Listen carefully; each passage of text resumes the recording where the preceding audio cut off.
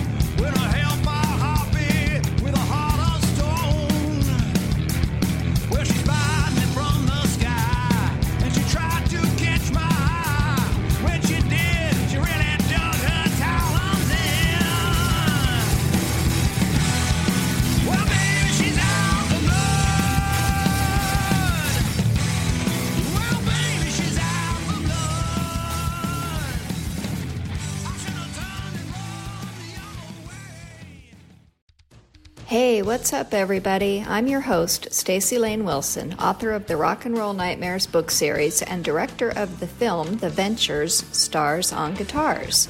You are listening to the Rock and Roll Nightmares podcast for people who love music from the 60s, 70s, and 80s. And now, on to the show.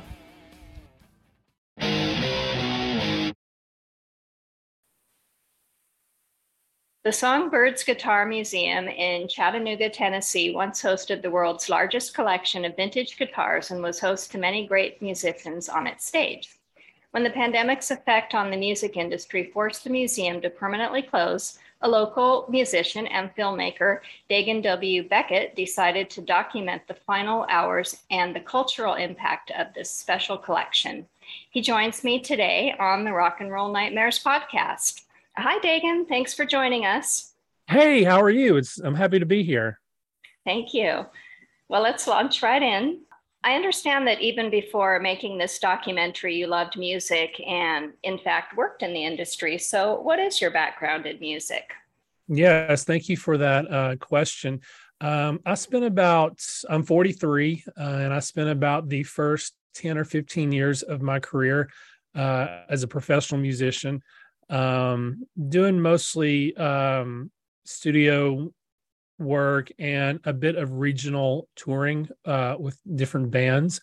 I'm a bass player and I'm also a piano player. And so I just had this love of music growing up, listening to the Beatles and everything that came with that. So yes, even though I'm, I guess, a retired musician or however you want to label that, I still have that little bit inside me of that love of being a professional musician.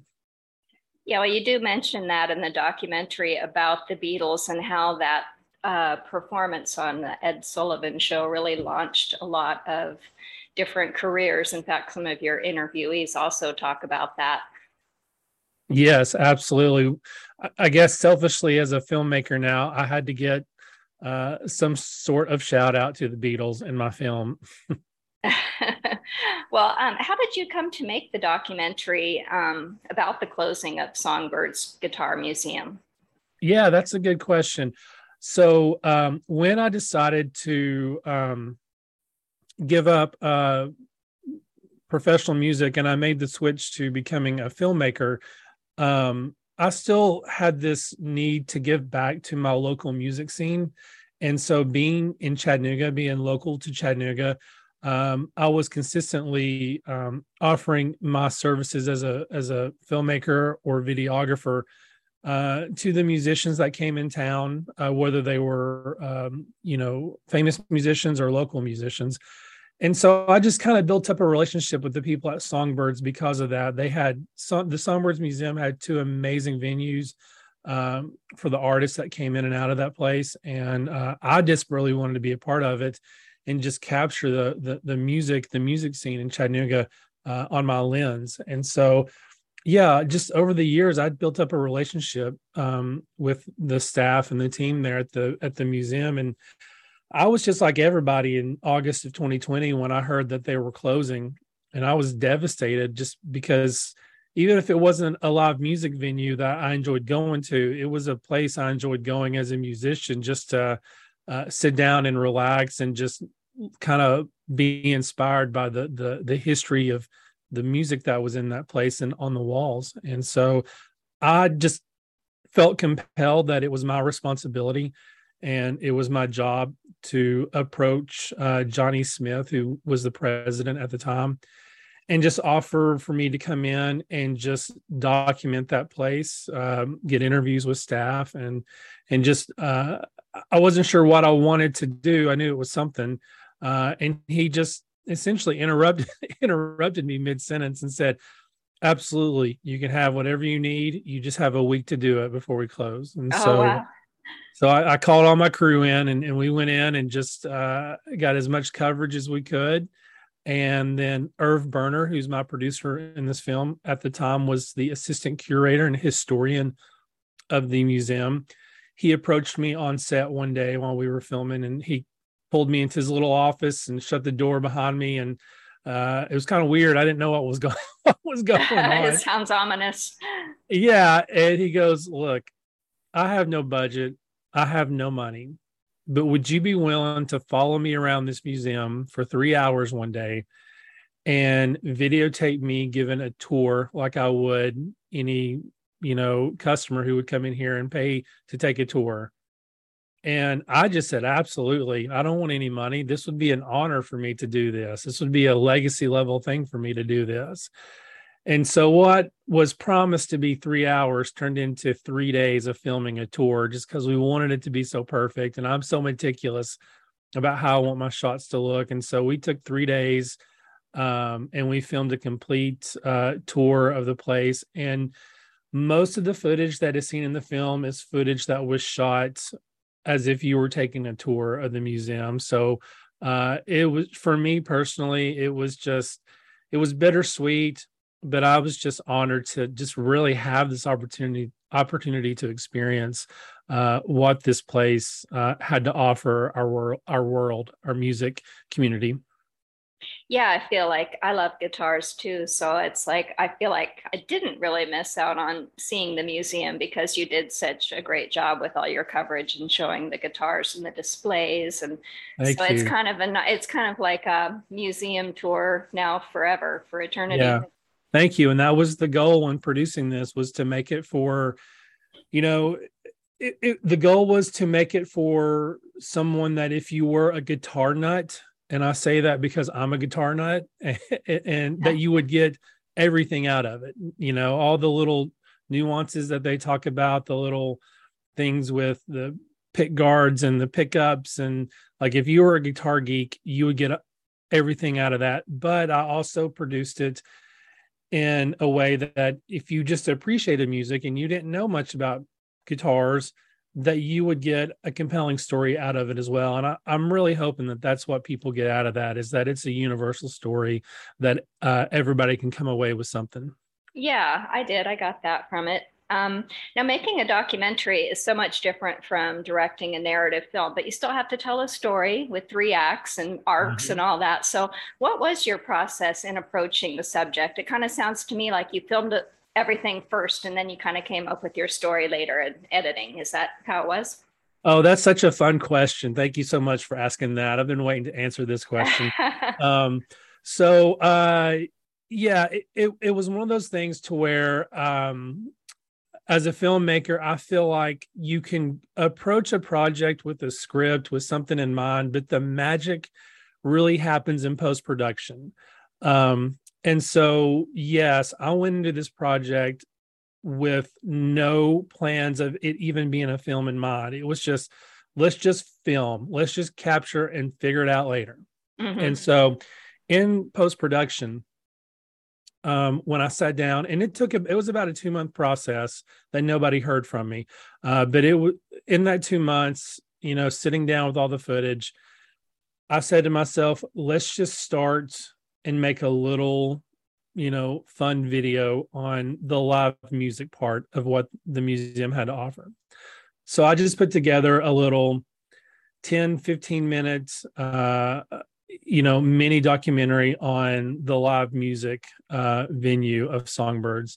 And then I built out from there. And then as I built it out, Act One turned into more of what the museum was, the history of it, what it had to offer. Then Act Two switched gears to a different direction, and that was the focus on the live music scene and what they had to offer. And then Act Three kind of brings it all back together and kind of tidies it up. And then we have, of course, kind of the intro part of the film, and then the outro and stuff. So I feel like it was a pretty tight, film. And honestly, I was pushed by my sales agent to see if I could get the film to an hour and a half. Mm-hmm. I said, I really could do that, and I have the footage to do that, but it's really tight the way it is, and I just didn't want to touch it. So we left it at about 61 minutes, and I don't regret that. I think it's a tight, easy watch that is very moderately paced. Yeah, well, you did something right. You won an Emmy. I mean, that's what I say to myself. That's pretty impressive. What was that like when you found out? I mean, that's got to be quite a thrill, because you're kind of new to the game of making documentaries. Yeah, it's just unbelievable. I've been, along with the music geek, I've just been a film geek my whole life too. And I'm always like, critiquing movies and documentaries and whatever. And so at the end of the day, I just put together what I thought was a good film, what I would want to watch as a lover of music and a lover of film. And just out of sheer curiosity, I entered the film in a couple of film festivals. And then it started getting picked up by festivals. And I understand, as a realist, that, the ratio of getting picked for film festivals is usually very low. Like maybe one out of every 15 festivals you submit to, you'll get in. Mm-hmm. So I knew I didn't get my hopes up, but it started getting picked up by some festivals, and I started entering it in more festivals. And I think to date, we've done 16 or 17 festivals. And of those film festivals, we've won an award of some sort from 6 or 7 of them, and then have been runner-up or honorary mentions at about 10 of those. And so that was really just like very humbling. Like I could not believe it. I was jumping out of my skin. And then word came in that we got the Emmy nomination for best topical documentary in that category, which I was just, again, speechless, could not believe this. But I said to myself, there's no way we'll win. This is like, the competition's so stiff. There's no way. And the category that we were nominated in broadcasted in February virtually online. Mm-hmm. And I was with my family, and we were watching online. And when they announced that, the Emmy goes to Songbirds, I collectively lost my shit. I just could not believe that this was happening. And at the end of the day, I'm just humbled at all the phone calls I continuously receive, just the people reaching out and offering me other jobs and scripts and ideas and stuff. I just can't believe it. And I'm just so grateful, and I'm honored that someone, trusted me with, this thing called Songbirds, this place, and in this story. And not a day goes by where I don't take it for granted. Yeah. Well, you also, part of the story is your interviewees. So you've got everyone from Marty Stewart to John Five. You couldn't have a more diverse styles of guitarists. How did you assemble your cast? Yeah, great question. So fortunately, a lot of this stuff was shot while the museum was open. So as these artists came in town, either to play or just to check out the museum, we were able to capture them just farting around on some guitars, Mm-hmm. while they were there. And we had no idea at the time what ultimately some of this footage would be used for. But we were able to capture them, like, John Five and Eric Johnson. Marty Stewart just happened to stop by one day because he was performing in town, and he had heard about this crazy guitar museum. And when he was coming by, a little girl who had cancer was having her 16th birthday party, and it just so happens that he went in there and sung a song for her, and we captured that on film. And so a lot of that footage we had already had, that we were fortunate to have had the foresight to capture. Yeah. But even after the film, the first draft of the film was done, Joe Bonamassa was quick to jump on board. And so we filmed a lot of segments with him. John Schneider, who, plays Bo Duke, and who played Bo Duke in the Dukes of Hazzard. Not a lot of people know that he's a country recording artist. And so I had fortunately videotaped him years prior during one of his performances. And so we went back and got him after the museum closed, and got him on camera to talk about his experience 2 years ago playing. And he had some great words to say. So the artist community was just very supportive. And we even had artists who really wanted to be a part of this, who we just couldn't fit in. G.E. Smith really wanted to be a part of this because he had just come through the museum, but he had unfortunately gotten COVID the time where we were going to be in Long Island filming, and he just could, obviously we couldn't film him because of that. And that's very regretful. But just knowing that these artists were just so adamant about, yes, I want to be a part of it, I'll do whatever you need me to, is really a humbling and amazing experience. Well, as a guitar geek, what were some of your favorite guitars that you saw as you were shooting or touring the museum, maybe before you thought of the documentary? My favorite guitar in the museum, that's so glad you asked that, because it's like, it's in my head. I'm a left-handed guitar player. Okay. And so, we all know left-handers are pretty rare. And so there was a guitar in the museum. It was a Gibson ES 335 from 1963, I believe. And it was a left-handed guitar. And there's actually some cell phone. I shamelessly put some cell phone footage of me playing that guitar in the film. We got to put a little of yourself in there. Yeah. Yeah. And that guitar was worth about $90,000. And I had never played a guitar that sounded so good in my life. And I just didn't want to put it. I was running out of stuff to play, and I had to remember, no, you can't hog this, and stuff. But that was my guitar that and later, like, I followed that guitar after the museum closed, and it later sold to a collector. And I was sad to see that go, because in my mind I was like, maybe one day I can buy that guitar, maybe one day I can have enough money to buy that guitar. But that was the guitar I loved in that museum. Well, it's a bittersweet story that you're telling with Songbirds, but I feel like there's an upbeat ending, because the educational program Guitars for Kids is happening now. So what exactly is that, and how can people get involved and support that? Yes, absolutely. So what's really cool is that when the museum opened, they at the same time created the Songbirds Foundation. And what the Songbirds Foundation focuses on is a program called Guitar for Kids. And so essentially, for a $100 donation, that $100 donation will go to give an underprivileged kid or child who would not have the opportunity to have a guitar. It'll get them a guitar, their very own guitar to have forever, as well as 1 year worth of music lessons. And so what the foundation did was, after the museum closed months later, the foundation went back into that museum space that had been gutted. All the guitars had been removed. They went in there and they just spent months revamping that place. And then earlier, I think it's September of 2021, they reopened the doors. and started doing live shows again.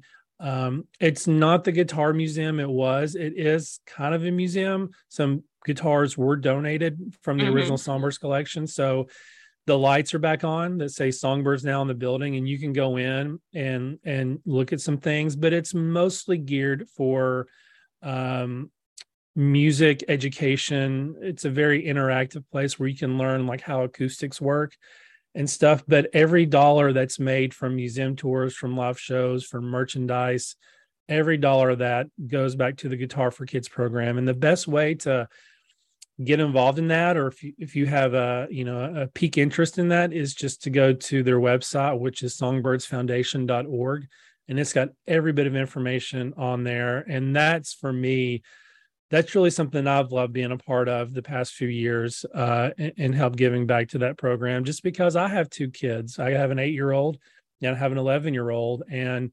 as a parent, I certainly want my kids to have the opportunity to learn the arts. And if it means I can give some of my resources to make sure another child can get a guitar in their hand and the opportunity to learn, then I will certainly do that. That's fantastic. Now we have to move from rock and roll dreams to rock and roll nightmares, because that's the name of my podcast. Yeah. So what is your own personal rock and roll nightmare? My personal rock and roll nightmare is that it goes back to when I was a live musician, in that I'm setting up for a show that had already begun. And everybody's just standing there staring at me, move mics or whatever. Like, that's a reoccurring nightmare, rock and roll nightmare I typically have. Yeah, and there's a spotlight on you, right? Yeah. Well, where can people see Songbirds? So it is dropping Tuesday, August 9th on VOD. The best place to do it is just to go to iTunes, or if you have Apple TV, you can pre-order it there. That's the big thing we want to encourage people to do, is to pre-order the film. The more pre-orders we get, the higher up in the shelf that iTunes will put the film for more people to see. So we really just want to encourage people to go pre-order the film, and they can do that by going to iTunes or Apple TV if they have it. But after it drops, it'll be available, I believe, on Amazon to purchase or rent, as well as iTunes, and then any platform that you can rent or purchase a film, I believe it will be on. So, but right now, we really just want to encourage everybody in the whether you're in the music or the film community, to go right now to find that film and go ahead and place your pre-order. It's just $12.99, so it's not a ton of money, but we would love your support to go ahead and get that pre-order done. Yes, it does affect the algorithm for sure. So yeah, the more people that order, more visibility for people who didn't know about it before. Exactly. So, yeah. Yes. All right. Well, thank you, Dagan. I really appreciate you taking the time to chat with me, and I hope everyone will watch Songbirds. Thank you so much for having me. It's been an honor. As always, I'm going to close the show with a reading from one of the Rock and Roll Nightmares books. This one is from True Stories, Volume 2, which is still in the works, but here's a little sneak peek from the chapter called Been Caught Stealing. Led Zeppelin, where do we start? So many songs stolen. Yes, lots of British blues-based bands that started in the 60s paid tribute to the American blues artists that they love and were influenced by, but they sure didn't want to pay any royalties. The Rolling Stones, the Yardbirds, the Who, and so many more got their creative juices flowing thanks to guys like Robert Johnson, Blind Lemon Jefferson, and Willie Dixon, to name just a few. And let's face it, music copyright laws were murky then, and many of those borrowed songs were greatly enhanced and altered. So where does homage end and theft begin? In some cases, it would take decades to get the answers. Led Zeppelin did give some credit here and there, but in at least a dozen instances, they neglected to do so. We took some liberties, I must say, founder and guitarist Jimmy Page admitted in an interview with Rolling Stone. As far as my end of it goes, I always tried to bring something fresh to anything that I used. But Robert Plant was supposed to change the lyrics, and he didn't always do that, which is what brought on most of the grief. Robert was more philosophical about it all, telling Musician magazine in 1990, "Well, you only get caught when you're successful. That's the game."